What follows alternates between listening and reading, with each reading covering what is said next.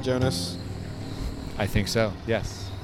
We are recording from the Courtyard by Marriott, the non-official hotel at the U.S. National Exhibition in Rochester, New York. Yeah, I'm Andrew Robson of Rakuyo Bonsai. Jonas, Bonsai Tonight, and today we have with us a special guest. I'm now Tokutake of Tokutake Bonsai. Awesome. And now is a bonsai potter from Portland, Oregon. He's kind of a recent potter to the scene, but not a recent potter. And now this is your first time at the show, right? What's this weekend been like for you? Oh, it's been crazy. We started at 8 in the morning, and it's just been bonsai all day. Yeah, these are crazy events, but they're a lot of fun. Can you OB like over bonsai, or like was this fine having a whole day of just solid tree talk? Yeah, I think we're getting pretty close there. It's almost 10 p.m. and it's over 14 hours of bonsai. 14 hours of bonsai. That's a good day when it's been 14 hours of bonsai. It's a tiring day. I had a lot of fun. I saw a lot of new things I've never seen before, and that's always a good day. Oh, what's one thing that was new? Well, just walking around the show area, you see a lot of interesting displays that you wouldn't see in a show in Japan or even in Portland.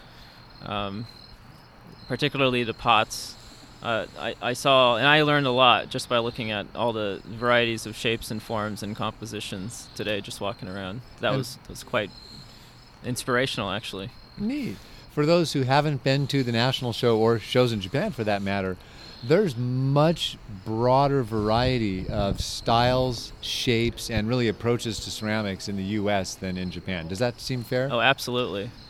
Yeah, and like by a big margin. Right. Just walking down one row, you'll see a modern American pot. It may have come out of the kiln last week. And right next to it, a Nakawatari antique Chinese pot. And next to that, a mass-produced Japanese pot. And next to that, a European import. And it's mind-blowing, the kind of variety you can get.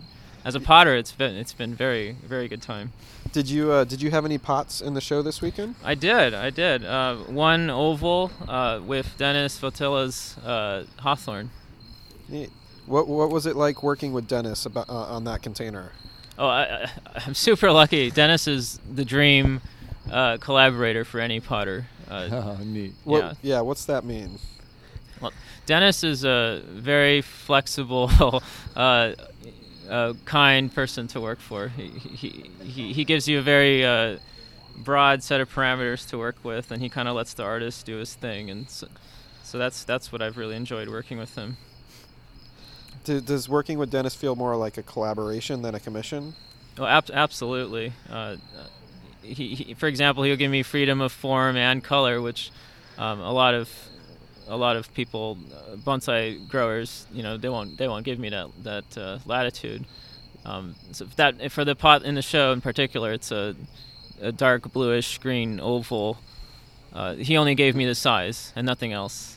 Oh, really? So you got to choose the shape and all that. Yeah, exactly. Oh, I kind of knew what tree it was for, so I had some. Kind of. Dennis is very kind of floaty about his plans, so that's kind of half of the fun as well.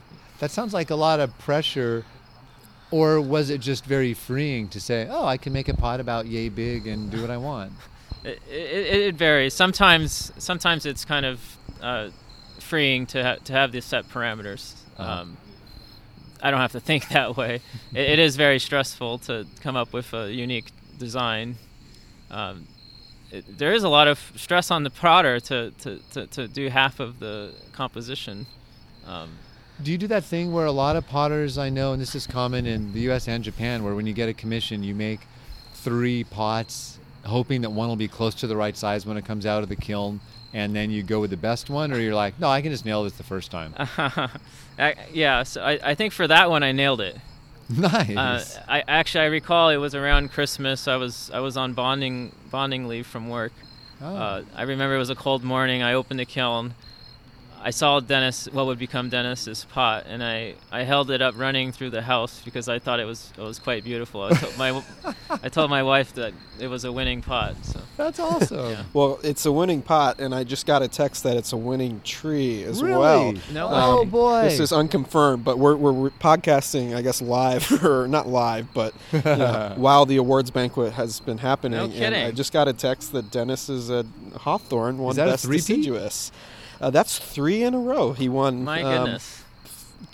2 shows ago with his birch, last show with his Maple? Japanese maple, and now with his Hawthorne. And it's in your pot. Congrats. That's So let us be the incredible. first ones to congratulate you. yeah, That's awesome. That's Wow. pretty That's cool. not bad. How does that feel? It's indescribable, actually. Yeah. Yeah. The pottery side, it's not my full-time job, but it gives me my soul the most happiness. So to have that honor, to work with Dennis and to have him win is just indescribable. Well, that's awesome. Yeah, that's super special. I'm glad we got that text come in during this That's time. perfect. We're going to have to talk to Dennis one of these days. That's We all will. there is to it. I need to come up and we'll visit and Yeah, we'll make that happen. We'll get Dennis and now back Yeah. on a podcast, and we'll. So how did you chat. choose the shape of that pot, for instance? It's kind of that bag or purse-shaped pot. How did you come up with that? Right. So actually, another BSOP, Portland Bonsai Society member, Scott Elser, is another big influencer on my forums. And the pot the design of it, the profile, originally came from one of his designs. Ah. He likes a very kind of Western amphora, kind of Greco-modern form. And so that profile is something that he's used a lot and wanted in his pots. Oh, interesting. So I was actually doing a run of pots for Scott Elser at that exact moment that I was making this pot for Dennis. And the two ideas kind of overlapped. And so I ended up using that profile in Dennis's pot. How hard is it to make that? And how do you call it? Is it a purse shape, the bag shape? I've heard it different ways. What do you think of that form? Yeah, when I was talking with Dennis about it last week, I called it a bag pot, a fukurobachi, but it's the way I describe it, it's not exactly a fukurobachi, which has a very distinct overhang and casts a very deep shadow on the lip. Right, it more suggests that shape. It's a suggested. Correct, yeah. So it was my modern take on a fukurobachi. Nice. In fact, I was on the airplane here. I was wondering what would the Japanese judge think of this pot. Good question. It's an abomination of a fukurobachi. It's what is a this modernization of a modernization fukurobachi. Right. or evolution of Yeah. of So that bag. Apparently he liked it. So that's good to know. yeah. It's really, really exciting. Tell us about the color of the pot and how you thought about it in relation to the Hawthorne. Yeah. I knew that he wanted to show the Hawthorne for the Nationals, and I was hoping that it would have some better color. It being September, it's a little early for the Hawthorne to change color, but it would be a brilliant yellow, orange, red kind of color. And so the colors of the pot itself are kind of a greener, cooler palette. There's some patches of purple and blue. And so the idea was to complement the yellows with the blues and the purples. I really like the color of the pot. To me, I guess color is interesting because it reads as different to different people. To me, it reads as like a purplish color, which I really, really like. But one thing that's really interesting about your work, I think, is you do and this pot maybe is an exception because it's not a super traditional form, but a lot of your work is traditional forms with a non-traditional glaze. Mm-hmm, and yeah. I always find that striking. Tell us a little bit about that. Yeah, I study. I love traditional Japanese pottery. Long before I did bonsai pots, I studied all the ancient kilns of Japan and the forms that they were using, and more recently I studied Chinese forms, and I think that never left me. Being half Japanese and doing bonsai pottery in my grandfather's memory, I have to stay true to that Japanese aesthetic, and I can't think of anything else to make. I could never veer from that. But living in America and it being the 21st century, I recognize that we can't just keep using the same glazes for 2,000 years. That there is room for innovation, and I think combining those forms with these modern glazes gives a lot of interest, and there's a whole world to play with in that, combining different forms and different glazes. Yeah, sure. Does atmosphere in a kiln play any influence in your work? Oh, absolutely. And how so? And for people who aren't potters, maybe describe a little bit what that means. So the pot is coated in a mixture of chemicals that give the pot color when it's finally fired, and the atmosphere, how much oxygen in particular, affects the color of that final product. And actually, the concentration of oxygen varies a lot within the kiln. So you can have patches of oxygen-heavy areas and patches where there's no oxygen. And so that's how you end up with a pot with kind of a mottled color effect. That some patches, some parts of the pot will have more oxygen than others. And I play with that a lot with my work. It gives it a lot of depth and visual interest. And some, depending on the chemicals you use, you can get very strong, stark contrast in those colors. Copper is one of the most classic examples of that, where it can go from green to purple to even red, depending on the amount of oxygen in the kiln. Yeah, it's super fascinating. How much control do you have over that? The various pockets of oxygen in the kiln, or where the effects are? Or is it literally you just close your eyes and make a wish and open the door when it's cooled down? So interesting. I'm reading a book about Shoji Hamada right now. And there is an art to packing the kiln that only the master potters would know exactly where to place it, visualizing in their mind's eye where the flame will come and lick the pot, knowing that you want the handle to have the flame hit it and get this cool effect. And then they do a Shinto ceremony and close up the kiln and hope for the best. Knowing how often you get the off-center details on your pots, you clearly have, unless you're throwing away dozens of pots we never see, you clearly have some idea of where some of those details are going to show up. I think most potters have their kiln dialed in, I think, after a few firings. So I have a few spots that I know will repeatedly give the effect I want. So that one specific pot, it's funny how much you can talk about a single pot. We're going to need pictures of the spot. Yeah, we'll post them on the web. We'll throw them up on one of our websites. We'll have a link in the show notes. But you can definitely tell the departure point for the pot, and that you start with that fukurobachi shape, but it's a little more sloped sides, a little bit less pronounced pinch at the top, a little condensed gap where the string would be around the top, and so it is a version of the fukurobachi, and that's what's kind of fun. The other thing that is really easy to pick up is the cleanliness of the work. We talked in that last episode about how there's a little bit of that hand feel to it, which is so fantastic. Yeah. But it's a really, really big pot too. This is a really big tree. Yeah, do you remember how wide that thing is? I think it's 27 inches. That's a good size pot. Big ceramic. And getting a consistent, clean shape is, from my understanding, not too easy. And so what process, how do you do that? I guess practice. There's a lot of crappy pots out there with my name on it. I'll say that much. The other thing that's got to be hard is this one pot has very subtle hues, and that's another thing. For being such a big departure, the effect of these departures are very subtle, and that requires some touch. That there is art to that. The fact that it's inconsistently modeled throughout in a relatively consistent way, except for that detail in the front, that can't be super easy. And I think that's one of the things that makes the pot such a neat match for the tree. And probably why you want to see it so bad in fall color, to really get the contrast to pop with it. What's interesting to me is the composition.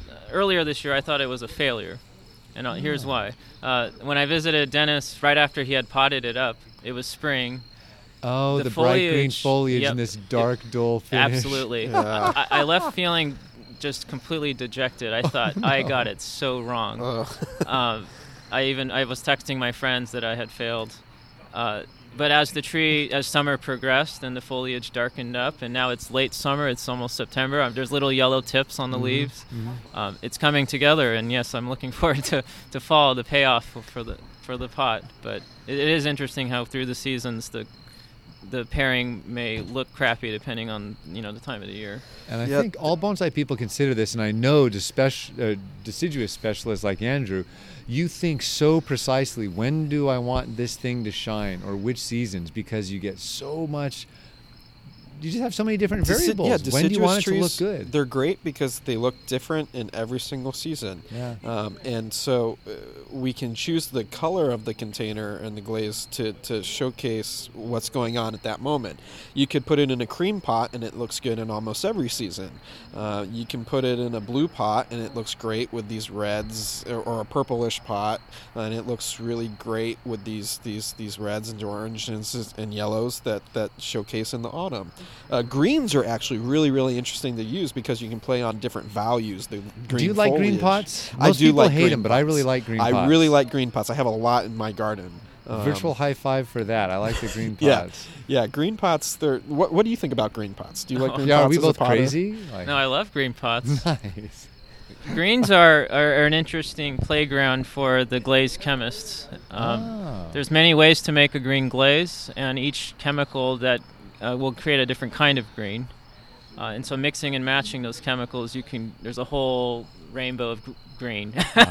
Nice. So when we look at the antique Chinese pots, what type of green is that? Typically copper. Okay. Yeah. Copper with a calcium. So. Okay. And those are really, really interesting because they're a much lighter green, which play really well in a deep, lush summer foliage where you have a dark green and then you have that light green and you're playing on different values. Have you played with any other greens other than that classic? In fact, Dennis's pot is actually a titanium green. Oh, interesting. And so it gives a madder green. It's not as translucent. The matrix of it is iron and titanium. Oh, neat. So it's there are a lot of other greens. You can kind of create greens with nickel as well. So a good example of that is the Aokochi is a nickel green. Okay. And so that gives you, as you know, a kind of army green kind Yeah. of hue. Yeah. Those are kind of the three major greens. But there's actually, praseodymium is another famous green, and then there's vanadium is another famous green. I think you own one praseodymium.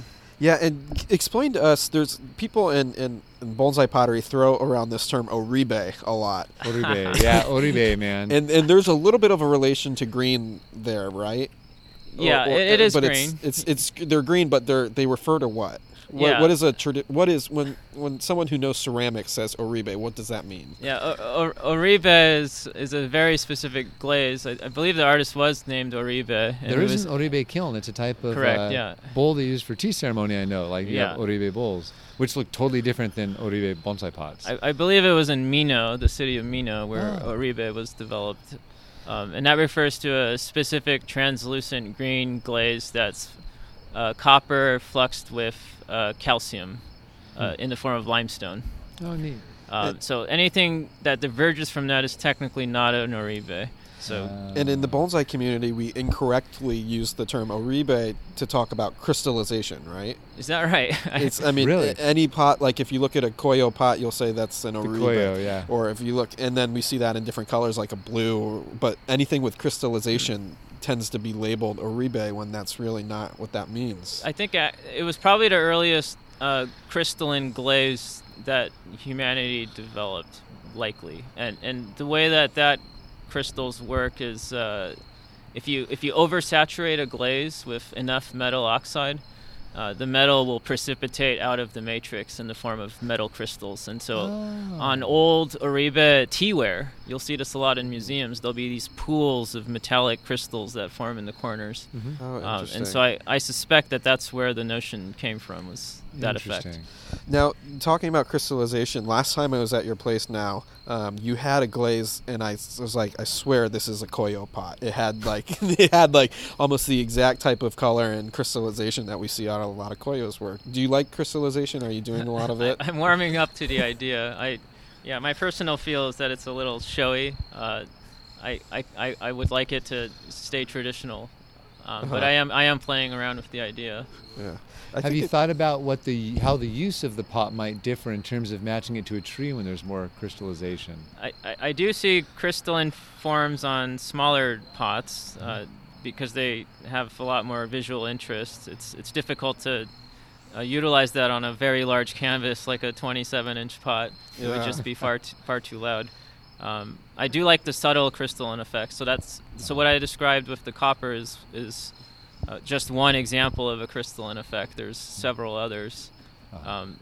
The ones that I saw a lot today at Bill Vavanis' house, there'll be a green. It might have been a Koyo also. Yeah, he has a lot of tokoname pots. But there'll be these, and you may have seen these. There'll be a green background on the pot, and then there'll be tiny white crystals throughout. Almost looks like snow or ash fell on it. That's also a crystalline glaze, a different kind of crystalline glaze, but that's called a dolomite matte. If you oversaturate with 20% or more dolomite, which is a type of calcium and magnesium, that's what creates that effect. But it's a much more natural effect. That's utilized a lot on ancient Chinese celadons and throughout history to make white glazes. I think that's a very natural-looking crystal. It's not this, I'm sure you've seen those kinds of glazes that have like these pockets of round, large, nickel-sized crystals. Right. That's a very different effect altogether. Well, that brought up a big question, and there's a joke, they don't make old pots anymore, but why aren't we making pots that look like Chinese antiques? Some people really appreciate those pots. Why don't our, and apart from the effect of time on that, why don't our pots look like Chinese antique pots? I think it comes down to the way they're made. I think most Western potters make pots on the wheel. I think we all learn to throw on a wheel. You make teapots on a wheel. And the simplest bonsai pot is this round form with a hole in it, which is, a fine bonsai pot on its own. The next hardest bonsai pot to make is an oval. So that would be a circle pot that's stretched out into an oval. And something interesting happens when you make an oval on a wheel. So start with a lump of clay in the center, and you pull it out to make a profiled sidewall. And typically the way they're made is there's no floor yet. Right. It's just a ring of clay, like a donut or something. So now you have this ring of clay, and the artist will cut that ring off of the wheel head, and then they will stretch it out into an oval form on a pre-cut mat of clay that makes the floor, and then they'll join that wall to the floor. But an interesting thing happens in that stretching process, and this is kind of a physical effect of that process. On the oval, you'll have two sides that have a very small radius and two sides that have a very large radius. It's just that's what an oval is, right? Yeah. But what happens is the two sides with the small radius, they need to bend out of plane in order to take up that shape. Oh, of course. So what will happen is the two sides, the two long sides with the smaller radius, will actually bend up and be higher than the two faces that you're facing, that are the front and the back. And so it'll take on a kind of saddle shape. Now, a good artist will realize this and will use the skill of their hands to manipulate the form such that it's planar again. And a very good way to see the quality in a Western-made oval is to kneel down and look on end or edge of the pot. I turn them upside down right, off as if yeah, I have a flat basically, surface. Yeah, exactly. Does it rock on Yeah. a flat surface, upside down? And the other consequence of this fabrication technique, the Western oval is, I guess, is what I'm calling it, is that the profile will be different depending on its position on the oval. So if you were to look at the profile straight on, so the sides facing the front, it'll be steeper than the sides on the front and the back.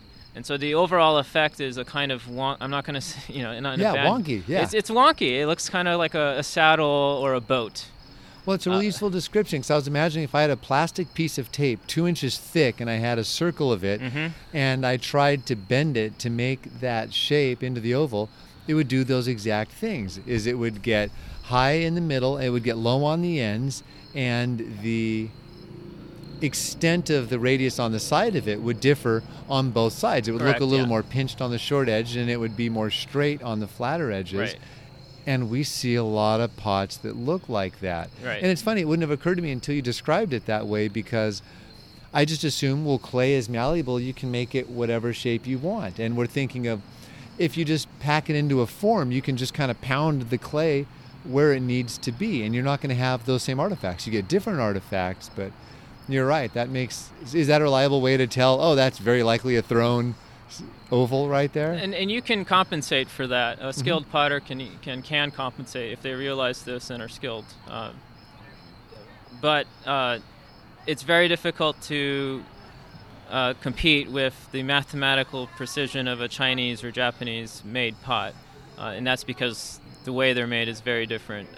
And how are they made, for those that don't know? So there is a Chinese tradition and there's a Japanese tradition for making bonsai pots. The tradition. Okay, that was a funny story. I was in Omiya village several years ago, and I was looking through a giant pile of bonsai pots, and I was studying, buying them to study and whatnot, and I called the garden attendant over and asked him, how much is this, and is it Japanese or Chinese? And he said, "Mitara wakaru," and he kind of walked away, and I was like, but "Mitara wakaru" means like, just look at it and you'll know. You'll and know. he said it. He said it in a way that I was like, It's "You obvious. stupid gaijin, are you an idiot?" Yeah. And so I scratched my head and I didn't understand what he meant, and it took me a couple of years to figure it out. Oh, wow. But yeah, it's mitara wakaru. First there's the clay body. Very distinct differences in Chinese and Japanese clay.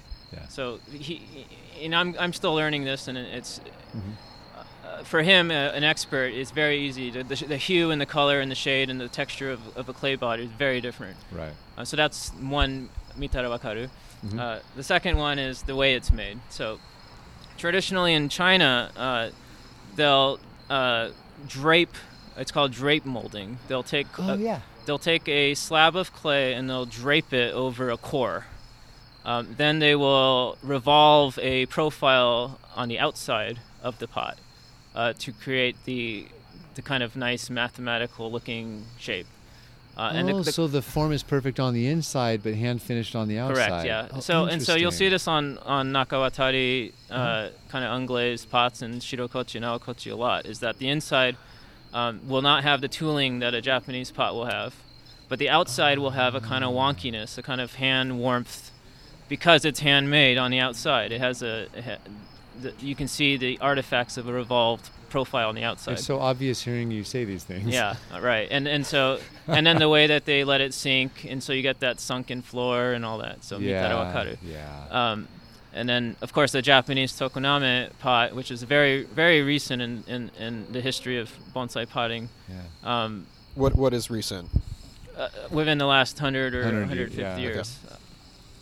They, of so course, cool. use the press mold, Yeah. which Japan has been using for 100 years before that to make all sorts of tea implements and whatnot. Yeah. But that's the opposite of the Chinese technique. So there you have a mathematically perfect mold on the outside, and then Yeah. you press clay from the inside against that mathematically perfect outer structure. So the inside's a little bit wonky Correct. and has that feel, and the outside Correct. is, depending on how they clean it, is Yep. pretty clean. Exactly. And very precise. Mitara wakaru. Yeah. I feel like I need more pots so I can get my mita wakaru on. You learn a lot by pots about pots by handling them, and it's one of the I great things always about pick the 'em U.S. up. National Show is you get to. I mean, you can walk through the exhibit area. You can see antique Chinese pots for sale. You can see modern Chinese pots for sale. You Yeah. can see Western pots. You can see European pots for sale. It's We really had a really great variety. We may have had more variety of pots globally this year than in past nationals. yeah. It's really really fun to just walk through and handle each one and Yeah. just really you learn a lot like that. And so I'd be curious what you do when you pick up a pot, but I know you pick up the color just generally when you look at it, and you generally pick up the style. But if I'm interested in a pot, it's hard not to pick it up. When I pick it up easily, the first thing I notice is the weight.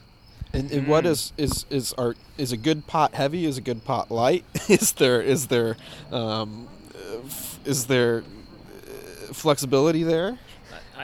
I heard a rumor from another bonsai professional that heavier pots in Japan are viewed better than lighter. Interesting. That's what I heard. I don't know if that's true or not, but in the let's say traditional potting world of teacups and teapots, usually lighter is better. Light and delicate. Yeah. Even if it looks heavy, you pick it up and it's light, right? It's from a physical standpoint, it's more difficult to make a thin-walled structure than a thicker one. Yeah.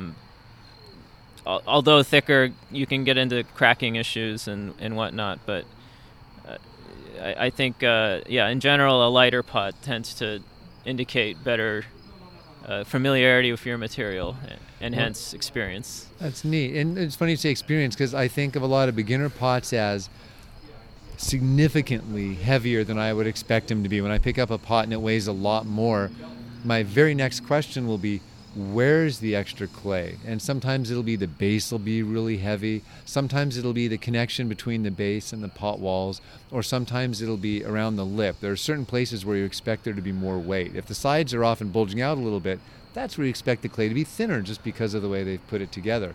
By any of the techniques, it's just more likely to have been stretched out more there. And the best made pots are thin where the maker wants them to be thin, thick where the maker wants them to be thick. And it's are you sensitive to that, Andrew? I really notice that when I pick them up. Yeah, I do too. I don't know if it totally translates to when the tree's potted in it. Some of those things do, some don't. Yeah. And I have certain pots in my yard. It's just it doesn't look heavy, but it's just so heavy. And then you go to move the tree, and it's just like a ordeal. Yeah. But I don't know if there's do you have a preference if a pot is lightweight or heavy? I want them to make sense. If it's a consistent wall and it just has overall good build quality, I don't mind the extra weight.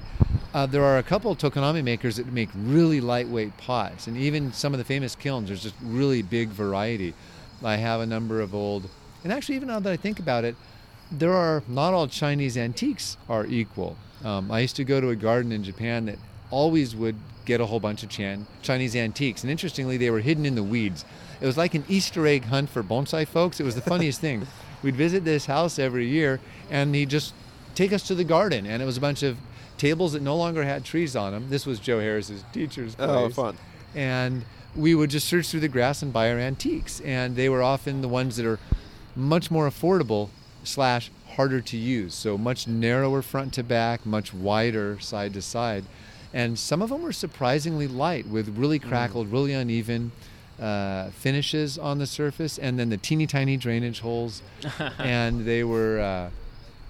some of those were surprisingly light. And again, some modern tokonami potters make really light pots, but I think it really depends on kind of the whole context of where they're going with that. The kowatari pots that I really love, the old things, they're pretty solid, the ones that I'm familiar with. Those are consistently thicker, bigger lips, substantial walls, reasonable bases, significant feet. There's nothing flimsy about a 250-year-old pot. Yeah. And they're just delightful to handle. Yeah. So now you're really inspired by the forms of the antique Chinese. Are there other components of antique Chinese pots that you find fascinating or that you implement in your work? That's a good question. Definitely the clay bodies. I've been exploring different clay bodies that I see in books. I've never handled these pots, these old Chinese pots, but the clay bodies is something that excites me. And I didn't realize this until talking to you, but apparently these days the standardization of clay bodies, there's not a lot of options to choose from. That's right. Yeah. How many clay bodies are there in like North America? Well, yeah, it's hard to define what a different clay body is, and there's regional suppliers of clay. Uh-huh. So the Pacific has a supplier, and Portland we're lucky to have our own supplier. But if Okay. you're in the Midwest, you'll have a different supplier who uses local materials. But generally, mass producers of clay in the U.S. favor manufacturability and ease of use by the potter. But interestingly enough, those qualities also lead to really ugly pots, especially in bonsai. Ugly, how so? To make a clay, you want it to be very malleable and easy to throw on a wheel and feel good in the hand, have that Play-Doh feel, right? But those are typically made with ball clays. Ball clays give clay that kind of sticky, buttery feeling that allows you to make fun shapes. Ball clays look terrible to me. They're very different from an Asian clay. So most clays on the market in the U.S. have ball clays in it. Well, that's interesting because I know when I ask friends to make pots or just non-bonsai people at all, and I say, yeah, make a little bonsai container, it's always the clay is lightweight, no variation in color or grog, weird texture, and there's something almost chintzy about it. And I don't know if that's a thing or not, but I've had that same experience with different people over 30 years. Yeah. And maybe that's just what's available off the shelf. Right. Well, in Asia, they're very lucky to have many sources of natural clays. In Japan, for example, they can go out to a hillside or a rice paddy, and under it they'll find beautiful clay. Is that a product for someone who's not a potter? Can you just take that clay and fire it in its pottery? In Japan, yes. There are certain places, and so those correspond to the 6 ancient kiln sites of Japan, like Bizen, for example, in Wakayama. It's next to the coast. The whole rice paddies are built on clay. It's a giant alluvial floodplain, and underneath the rice paddy is beautiful clay. Wow. The clay that makes Bizen ware famous, the purplish, brownish. Yeah, it's very close that's to an Yixing. Exceedingly consistent clay over long periods of time. Correct. I have some Bizen ware at home. Yeah, and it has these little chunks of white particulate matter. Yeah, good grog. Yeah, Uh-huh. What's the white in there? I've never handled really great Bizen examples. Uh-huh. I can't tell if it's kiln fly ash or what, but it could just interesting. be little pumice stones or something. Uh-huh. But the interesting thing about, if we're going to talk about Bizen ware, is that clay terrible to work with. It's not Really? plastic, so you can throw it on a wheel, but you need a lot of skill. And, I've heard stories of American potters going to Asia to make pots, and they suck at throwing because as you're throwing the pot, it's cracking on the wheel because they're not used to this quality of Asian clays. And so, what Shoji Hamada would say is bad clay makes a good pot. And so he, in his case, he used his local clay in Mashiko, which he dug from the hills. And that was also very short. The short is the word that potters would use. Cracking anytime you bend it. You make a little coil like you would with Play-Doh, and you bend it into a ring around your finger, and it would crack before it bends halfway. So it's not very clay-like at all. But unforgiving. because it's so high, it's saturated in the good things that give clay good color, good quality when fired. Those lead to superior products. And so interestingly, the Chinese and Japanese method of making bonsai pots lend themselves well to using that terrible clay. So in Yixing, for example, you can use that short, beautiful colored clay in that Chinese fabrication style, but you could not do that on a wheel. You could not use Yixing clay on a wheel easily. Interesting. Yeah. So that's kind of the reason that they do the things they did back then. And it's funny, even though I asked the question, I guess I hadn't thought of it. I have a number of antique Chinese pots that it's almost a buttery texture, and I'm wondering how much of that is patina that's invisible to the eye, or is it really just spectacular clay that we just don't find, because Yeah. you get these 100, 200-year-old pots and these unglazed, and it's almost like a liquid is filled in the pores. They are this smooth, I see. glorious, wonderful texture, and is that just an effect of time, or is it really just the unique clay? I think everyone needs to know about engobes. Oh, let's. Tell us. In Yixing in particular, they're very famous for their engobe work. And so what engobe is, the Western equivalent is terra sigillata. And so what it is a very, very fine clay. And I'll tell you how it's made is you take a bucket of clay and you get it really wet like a mud. And then you let it settle for about a week. And then you skim off only the tiniest upper layers of clay, and so what you're left with are very small microparticles of clay, the finest stuff. Yeah, the stuff that's not sinking. And so what they do in Yixing is after they make their clay, their form, they will brush on this very fine solution of clay. So it's like a wash, but so much finer. Yeah, and it's made of the same material as the body, but what you'll see on what I saw today in the show, anytime there's a chip, you'll see a color difference. Yeah, and the textural difference as Correct, well. yeah. And there's nothing wrong with the terra sigillatas. That's how you get those great effects, and you can burnish it, and that's what makes the Yixing pot so beautiful. And it takes the patina better as a result. So is that common today? Do you see any examples of people doing that kind of work these Not days? in the world of bonsai. Interesting. But it's used in a lot of Native American works, and certain artistic traditions. So it's funny, we don't all adore Chinese pots, but Andrew and I are saying that we really love Chinese antique pots, and why aren't there more people doing that? And it turns out, well, actually, we know what the technique is, and we know what the approach is, and just no one's, or at least not a lot of people, are following that approach. It's so interesting. I think the most prized thing is getting the least amount of attention from modern technicians.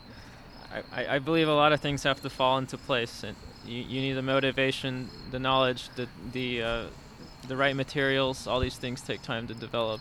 And you have to want to end up with something that was done a very long time ago, and not everyone wants to work without novelty. Yeah. And we forget that in Yixing it must have taken them 1,000 years to develop these technologies. So to independently develop it in the U.S. out of nothing, I don't think it'll take 1,000 years, but certainly not a decade. Not overnight. Yeah. Let's circle back to the show. What were other things that you noticed, either walking through the show or the vendor area? Just what were ceramic observations that you took away? This is your first national exhibition, like you said. What other things were you seeing in the ceramics? Well, I've been to shows in Japan, and those are primarily Japanese or Chinese pots. So the thing that I took away was seeing American artists doing that kind of large-scale show pot. Okay. So I saw all the big names, the Sarah Rayners, the Ron Langs, and that was pretty cool to see. Some large, beautiful examples of those works. Yeah, seeing those things in person is a lot of fun. It's like why we said earlier, it's this exhibition, you perhaps see one of the widest varieties, and not just trees and styles, but in ceramics as well. Yeah. Does it make you want to hit the studio? Oh, absolutely. Just right before eating dinner, Andrew and I were game planning what I should make next. Yeah. So what are you making next? What do you want to make next week when you go home and you just got a new kiln? So that's right. Another exciting thing. But what are you going to start filling that new kiln with? I want to go big, I think, in short. Nice. What I've seen, at least at the national shows, the need for larger, high quality, modern pots, and that's something I want to fulfill. So I have been making larger forms, but I want to make them even bigger. I want to hit 24 up to 30 inches in times. But that perfect, geometrically accurate Asian style pot with new and innovative glazes.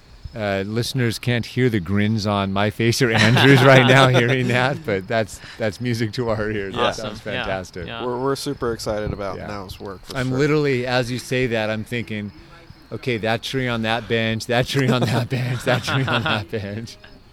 Yeah, with the new kiln, I should, hopefully triple my output.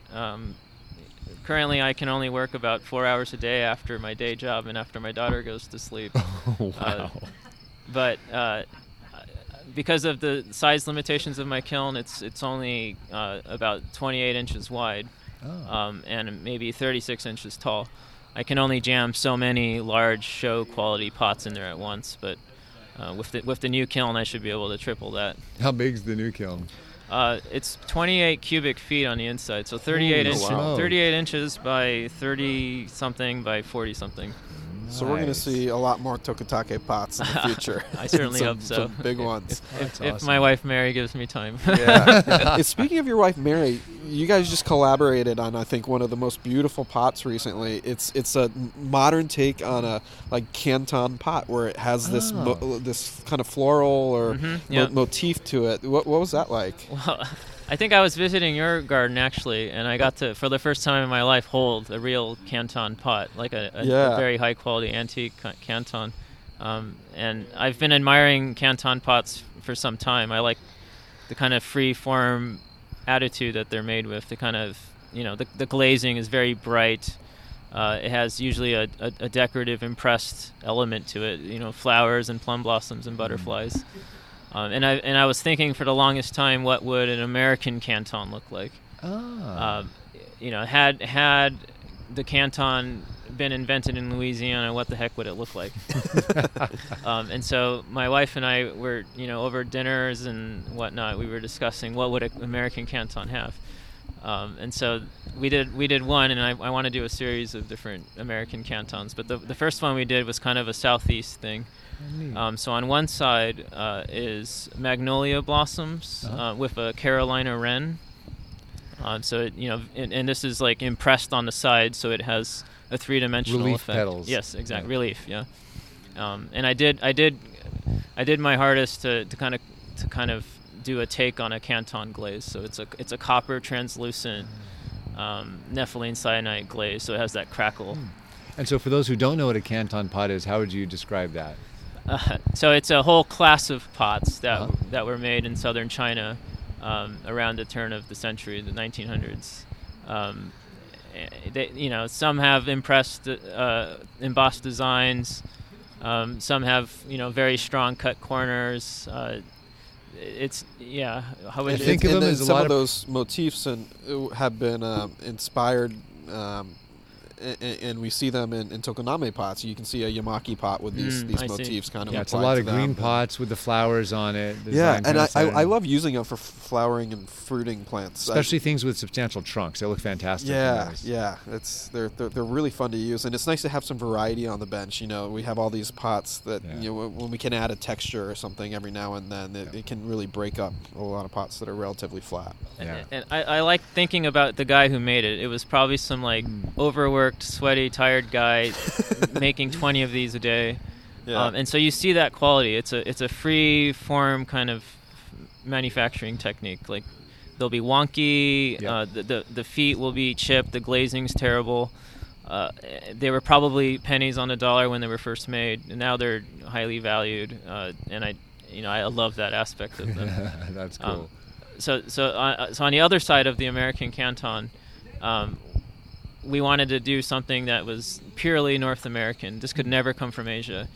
And so what we picked was the tobacco plant and a Nicotiana, a wild Nicotiana. Oh, nice. And hummingbird, which would never be found in Asia. And so there's a Excellent. hummingbird and a Nicotiana on it. Yeah, and for those of you who haven't seen this, you can check out Now's Instagram, and there's some photos of it there. It's a really, really beautiful pot. I can't wait to get one in my garden. But so maybe more of those in the future. What else are you going to throw in this new big kiln? You said big pots, but and any new shapes that you're inspired by after seeing the show? Glazes? What is this show kind of stimulated in your ceramic? I don't get to see a lot of the big name potters, like really large koyos. I didn't get to see until today. Those are very simple shapes, but with different glazing, they can be expressed in different ways. So I want to make, I got to hit all those high marks, those kind of utilitarian shapes, so large rectangles with thick walls, large ovals with nice rims. I don't have any of these shapes yet in my repertoire, but I'll do my take on them, and I'm just inspired to do large shapes now in general. That's a lot of different directions right there. That'll be fun. Yeah. And with the kiln, I love forest plantings a lot. I want to do really large forest trays. Oh, great. I want to see like a 30-something inch forest tray. Yeah. Those were the pots I had in my mind when I was enumerating trees that need pots. Yeah. They're large forests. I see.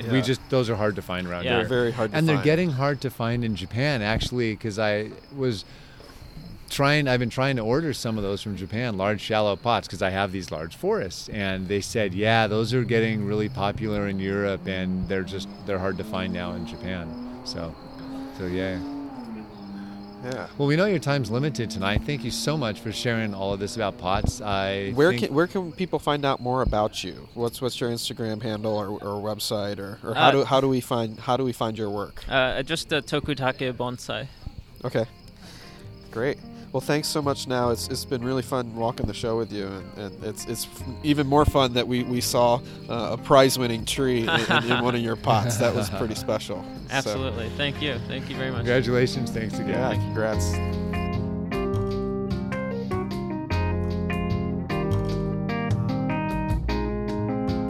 The music on today's podcast was brought to you by the fine folks at Blue Dot Sessions. Check them out at www.sessions.blue.